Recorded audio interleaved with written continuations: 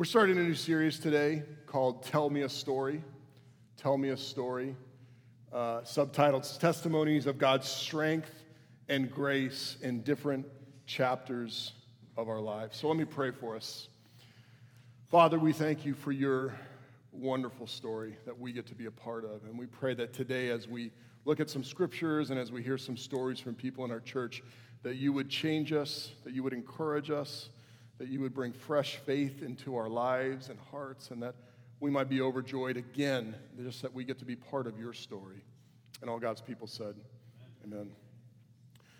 We live for story, and we long for story. I don't know if you've ever had one of these moments where you're at the supermarket checkout line, and you look over, and there's the gossip magazines and the tabloids, and for a moment you're like, I'm above looking at those things. I don't need to know what's going on in celebrities' lives. And then the line doesn't move, and you're like, all right, what's going on with Brad Pitt? Really, that's what's happening.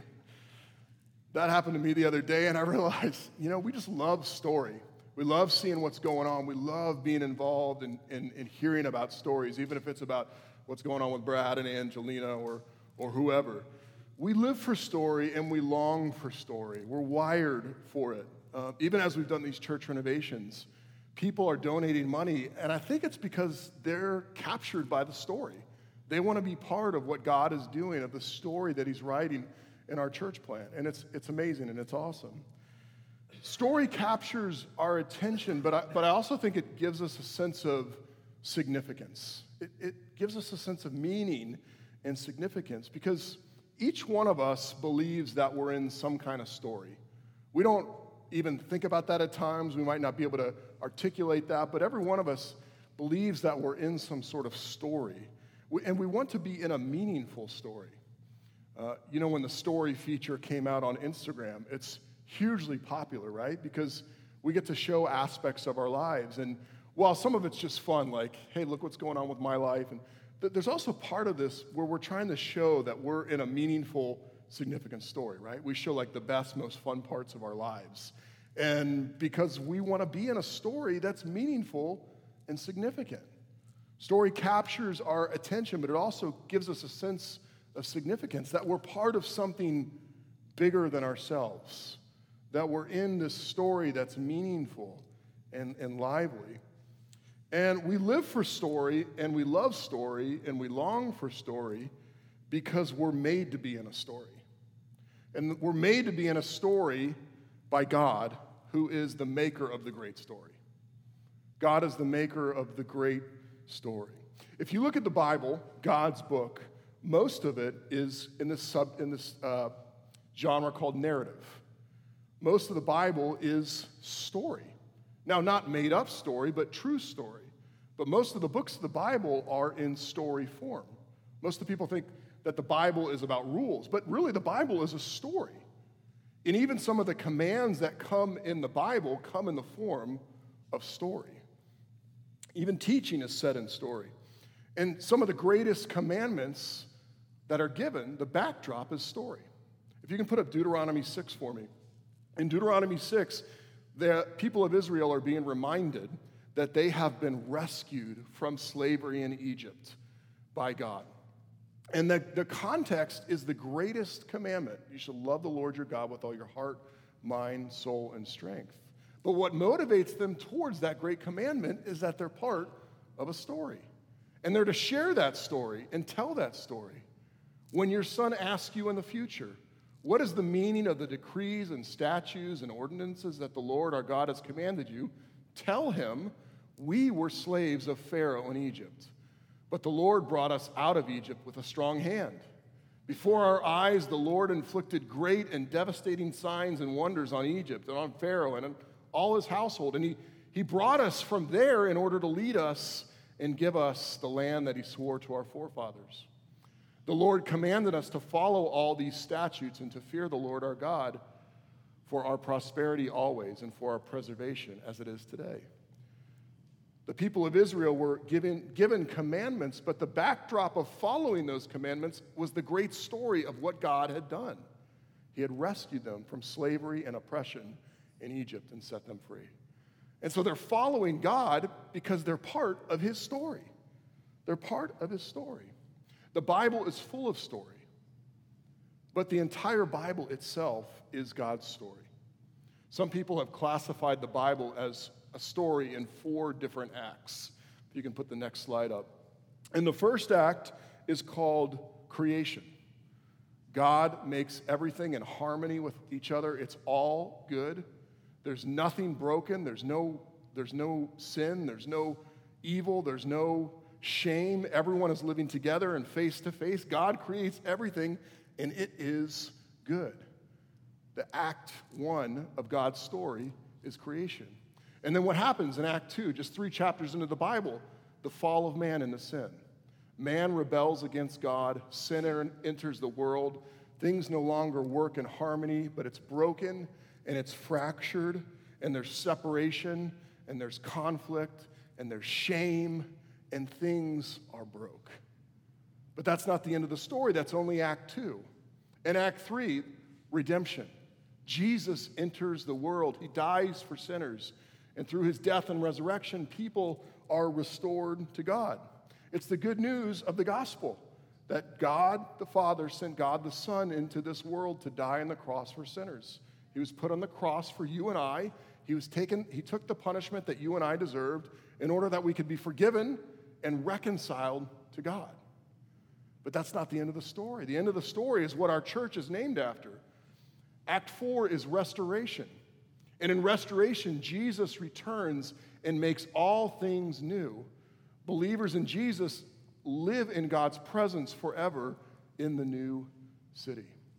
And so not only are there lots of stories in the Bible, but if you take a step back and look at the Bible, it's one big story.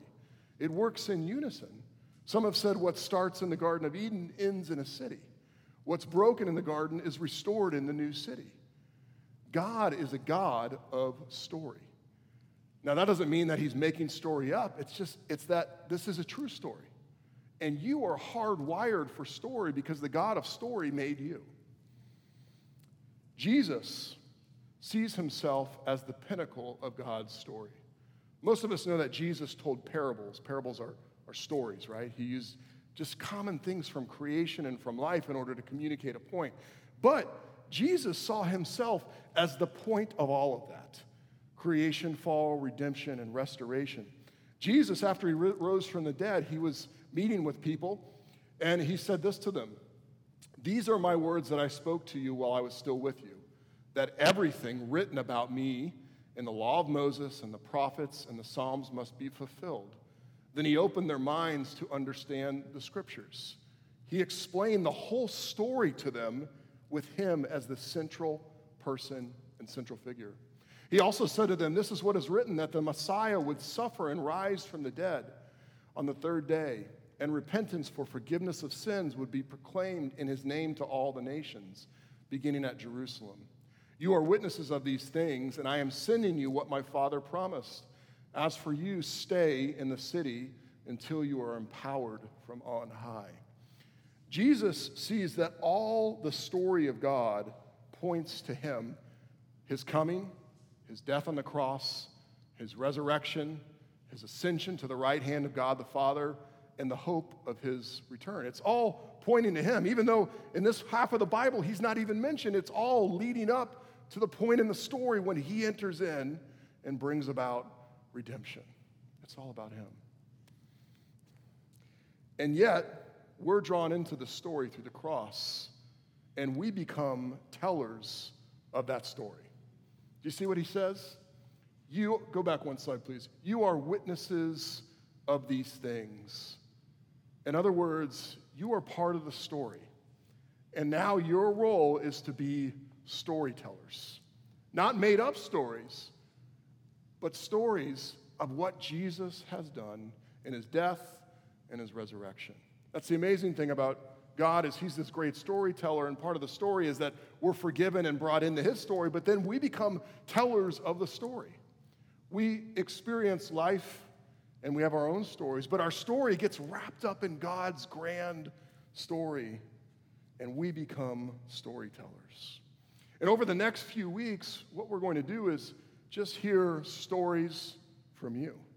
about what God is doing in your life, about how you're wrapped up in his story, about what Jesus has done in your life in times of weakness, in times of sin, in times of struggle. I told someone that this time isn't really about telling an amazing story that gets everyone to cry. It's really just about telling a true story about weak, sinful people and a real, faithful God. Amen? Are you ready for this? All right, so I'm going to ask my wife to come up. Would you all welcome her? I'm going to have you sit on this one just because the microphone's a little closer. Yeah. All right.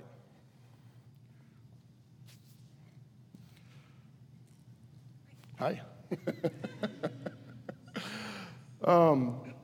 So tell me a story. What chapter of your life can you share about with us today? So, some of y'all know this story or know bits of it, but some of y'all don't. And so, John and I used to live in St. Louis, Missouri. He was pastoring a church there. And we moved down to South Florida in the summer of 2014. Is that right? To start planning New City Fellowship, and right before we left St. Louis, so I guess we left in June, so probably in March, I started getting this funny little pain in my right foot. It just would kind of bother me at certain, times, and I kind of ignored it for a while because life was crazy. We were transitioning, we were packing our house, we were doing all these other things.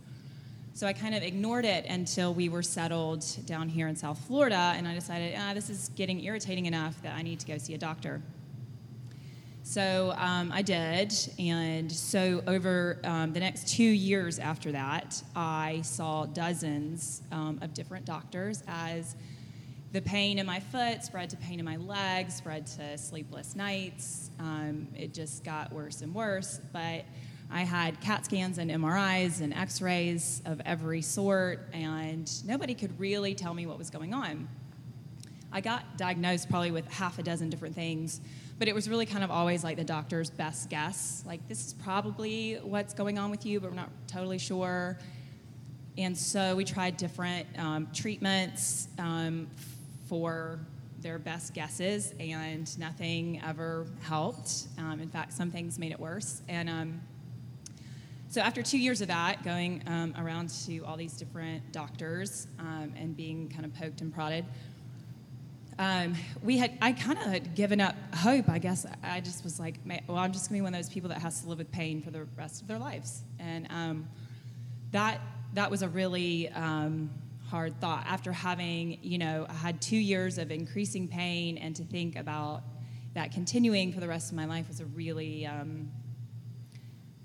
tough thought. I mean, some of you, I think, have struggled with chronic pain in the past or are currently, and that it's really life-altering and difficult. And so in 2016, the spring of 2016, I went and saw a new neurologist, just, for the heck of it. And he did another CAT scan or MRI, whatever he was doing, and kind of on the last picture, I guess his technician took, they saw something kind of funny.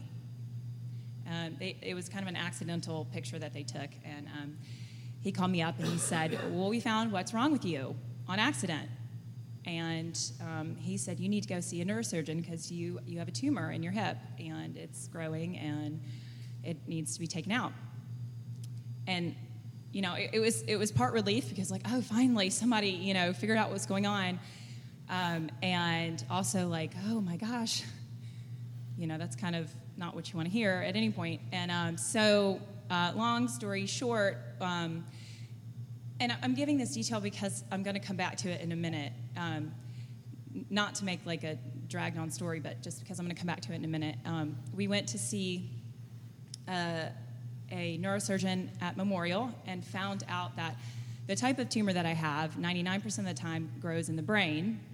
And so neurosurgeons can have experience operating on this in the brain, but not on any other parts of the body, because the tumor itself was growing inside of my nerve, my sciatic nerve, in my hip. It wasn't growing on the nerve, it was inside the nerve. Which is why your foot hurts so much. Right, which is why I had leg pain and foot pain for all that time. And so the neurosurgeon at Memorial said, I'm sorry, I can't help you. I don't have any experience removing this kind of tumor outside the brain. He said, if this were in your brain, I would do it, but I can't help you. And so we heard that there was possibly one neurosurgeon at the University of Miami who maybe had some experience removing these kind of tumors outside the brain, but he didn't just take any patients. You had to basically apply to be one of his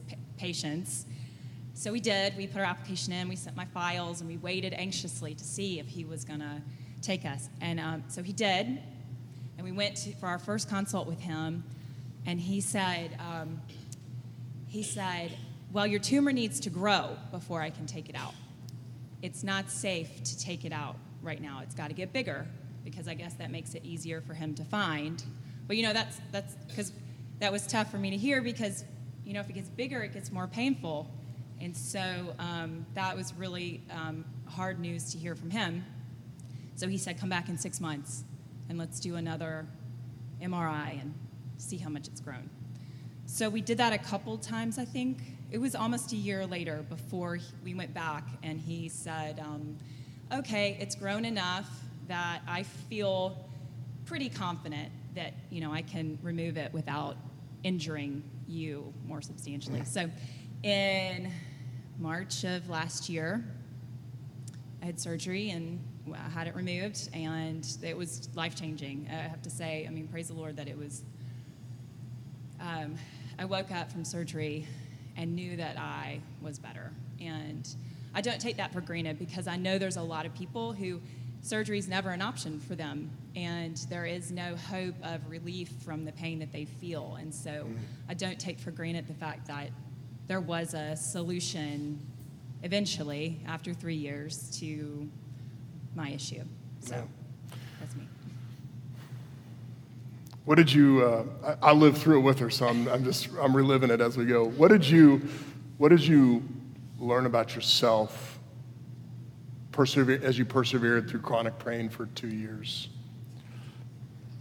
Well, the main thing that I learned was that I'm really a mess, and that the roller coaster that I was on, and so that's why I kind of told you the details about we went to this doctor and they turned us down. It was literally a roller coaster of like hope and despair and hope and despair.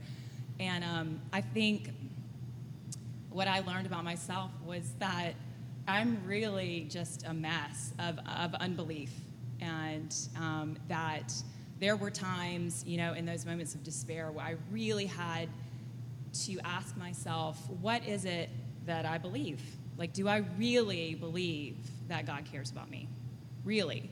Do I really believe that he wants what's best in my life for me? Do I really believe that he's going to work all things for my good and to his glory? Because it really didn't feel like that in those moments of kind of like there's no hope for relief. It really didn't. It was really hard to believe, and I had to really wrestle with what, if I was just saying I believe those things, or if I actually did believe those things. And I realized that I had a lot more unbelief in me than, I probably wanted to admit, being a pastor's wife and in ministry for a decade, and I had, there was a lot more unbelief inside me than I was aware of or wanted to see. And this showed it. Oh boy, suffering will show your unbelief. It definitely will. Yeah. We did a little video about how this affected our marriage, and it was a rough couple years for us trying to live out our covenant marriage together. Is there anything that you learned about marriage through that time that you want to share, that you could share? Well, I think the big thing is that you have to wake up every morning, I think, and decide, like, I'm going to be married today. And no matter how I feel about it, Like, I'm going to make the decision that, okay, today I'm going to be married. And I'm going to live that out. And I'm going to, as best I can, try to honor my commitment to this person. And it's hard. It was hard for me when you're in pain, you don't feel good, and you haven't slept in months, and that also will test, your commitments and your feelings. Your feelings go quickly. They go away quickly when you don't feel well, I think. And so it comes down to making a decision of, like, I'm committed to this person, I'm committed to this family, and making a choice, I think, every day that this is what I'm doing today. I'll worry about tomorrow, but today, this is what I'm doing. Just trying to keep it real for you all. And I would say I wrestled in new ways in my commitment to her. As men, we like to fix it. And so for 2 years, whenever I asked her, "Are you in pain?" the answer was always yes. And I could not fix it. And so I wrestled with, how do I can't do anything. I can't do what I'm sort of wired to normally want to do, which is fix it. I can't do that. So what does it look like to then love in a new way where she's in pain? And how do I walk with her when she's feeling that way? And that was life-changing for me, to learn to be stretched in that way and to learn how to honor my marriage vows to my wife in a new season of life. So what did you learn about God during that time?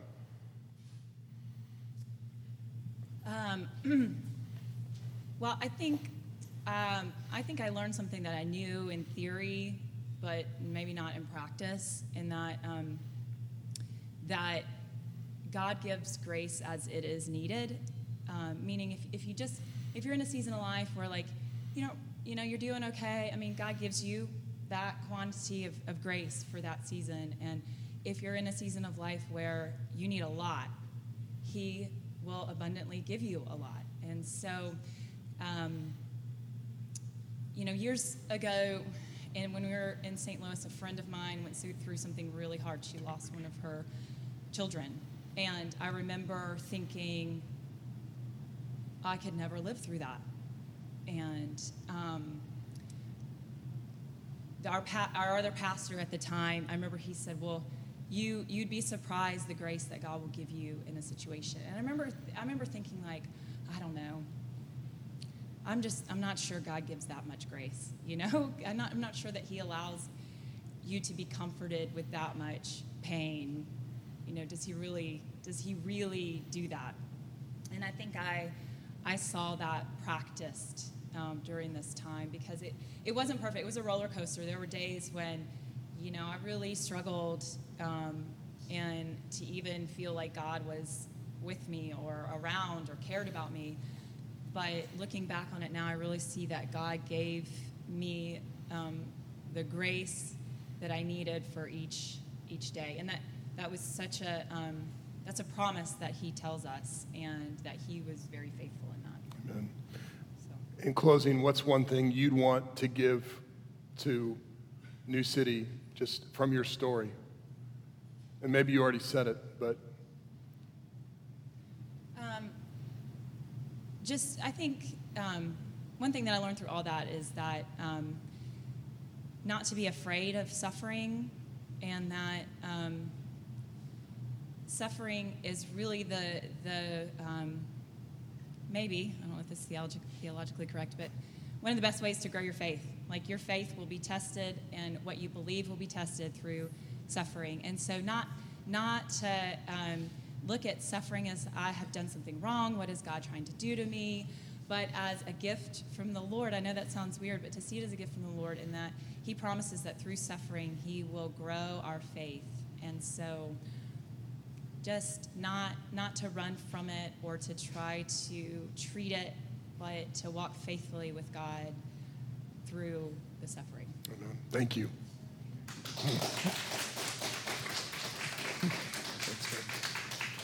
All right. I'm going to ask Pastor Danny Slavich to come forward and share for a minute with us as well. It's kind of fun for me to be on stage here, because my wife just shared and Danny's one of my closest friends. Danny is planting up in Lighthouse Point. They're in the very beginning stages of planting the Cross United, and I wanted to give him an opportunity just to share with you. So Danny, what stage of life, what chapter of life do you want to share about? It's a pleasure to be here. It's really a joy to be with you all. I've been a pastor for almost 9 years here in South Florida at an established church down here in Miramar, and just transitioned out at the end of 2017.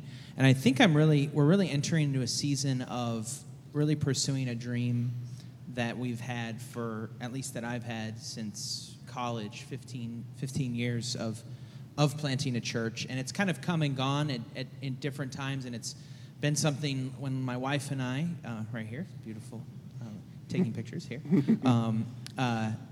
my wife and I first met and got married. This is what we were planning to do. We were planning to start a church, and then God had other plans, and we really began to wrestle since January of 2016. I got a random text message from a friend who said, "Have you ever thought about planting a church in Deerfield Beach?" And I told my wife before that, if I ever planted a church in South Florida, the place I would want to do it is in. And we said Deerfield Beach, really Northeast Broward, where we lived when we first moved down here, where she grew up in Lighthouse Point, Pompano, Deerfield. And I actually said, well, yeah, actually, funny you ask, yes. And that set us on a year and a half of just really wrestling and doing really silly things like trying to see if God was in this. I don't know if I've ever even told my wife this story. So this is like... this is really getting deep here.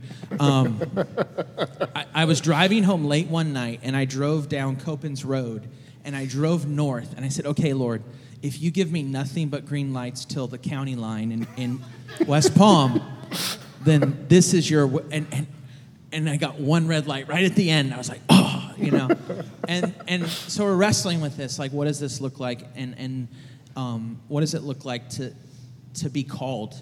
And knowing guys like John and other friends who've planted churches I'm like, man, like, do I have that gift set? Can I do that? And really realizing, calling wasn't necessarily as mystical as I was kind of thinking, that it didn't take the traffic light turning green, but just really sitting with the Lord and fasting and praying and reading the scripture, Romans 10, how will they hear without a preacher? And, and I spent a day just thinking, praying, planning. I came home that night and took my wife out for coffee and said, let's try it. And she said, well, I know I've been telling you we should think about it, but I didn't really think that you would actually want to do it. And that set us on a pathway of transitioning out of our previous ministry and then entering into a new season where we're planning a new church. John says the name Cross United sounds like a soccer team, so we're going to get, instead of T-shirts, we'll get soccer jerseys made with the name on it. And so it's really entering into this new season of pursuing a dream that I've had since I was first in ministry. And it's exciting, but it's also it's been a little, it's surfaced a lot of stuff and in my heart and in my life. I think that's probably the next part of what we're going to talk about. So that's the chapter we're in right now. Let me ask you, what's something you've learned about yourself and God through this chapter? Yes. So what I've realized is every time I enter into something, which is what I've been praying for and wanting. So when I first got married, when I first had kids, when we first, stepped into ministry, it began to surface a lot of fear about, I don't know if it's losing that thing, I don't know, and surfacing all sorts of different things, and just realizing that I'm really not as strong as I think that I am, and that I really do. I do need Jesus. So our vision is we want to bring people to God and bring people together through the cross of Jesus Christ, and realizing that I am as desperate of need for the cross and what Jesus did as anyone.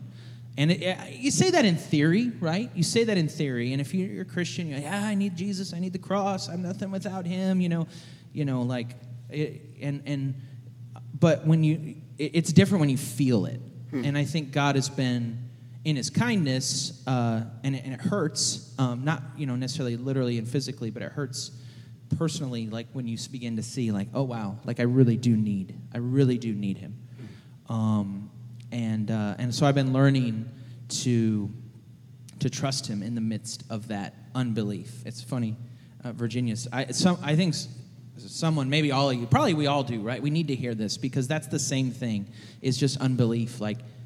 Because fear for me, it's like a shapeshifter. Like sometimes I'm afraid about this, and sometimes I'm afraid about silly things, like really silly things. Like when I was at Panera Bread one time, I took my coffee cup in the bathroom with me because I didn't want the guy sitting. This is crazy, but I didn't want anyone to like mess with my drink while I was in the bathroom. Like that's weird. That's my wife's like, Danny, that's weird. I know it's weird. It's weird. And that's a little thing and a silly thing, but it's just like. And you kind of try to treat the symptom, but the underlying thing is like, do I really trust that God is who the Bible says he is? Do I really trust that he is real, that he is good, that he's in control, that he loves me? Do I really believe that?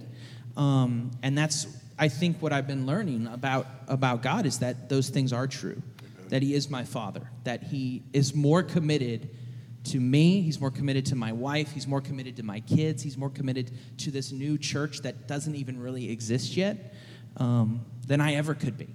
And just one of the verses that's been that God, he actually just last night as I was thinking about the scripture is, when my anxious thoughts multiply, your joy and your consolation brings me joy.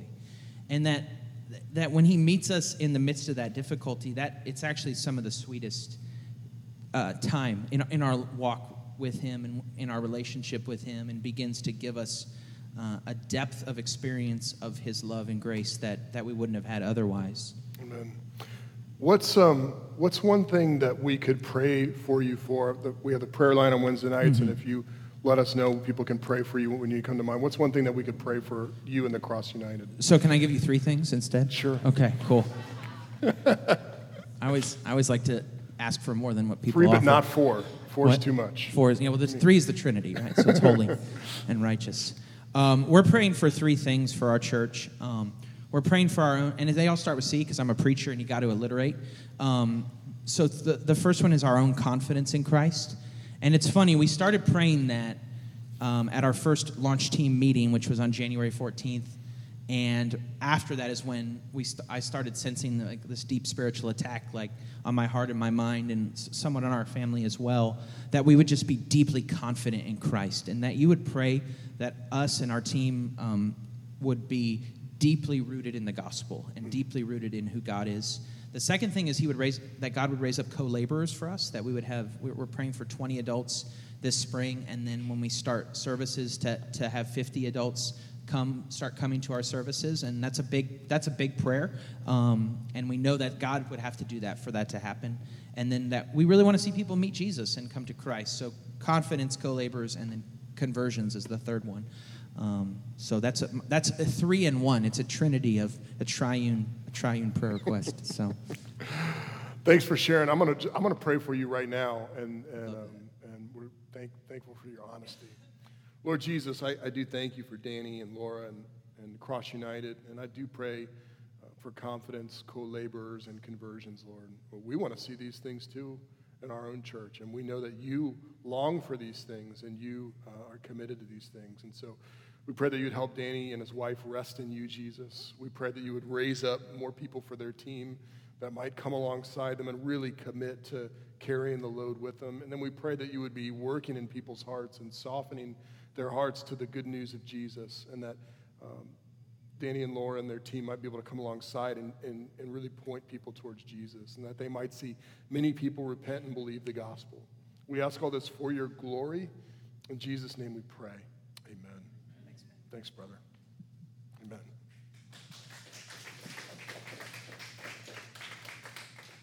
What I love about honest stories is it always exposes a little bit of who we are.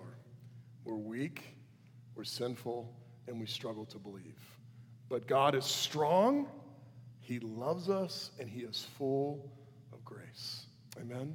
I'm going to ask our worship team to come back up, and we're going to take the Lord's Supper today. And as is our tradition, I'm going to ask you to circle around the outside of the chairs. We'll sing a couple stanzas, and then I'll come back up and we'll introduce the Lord's Supper.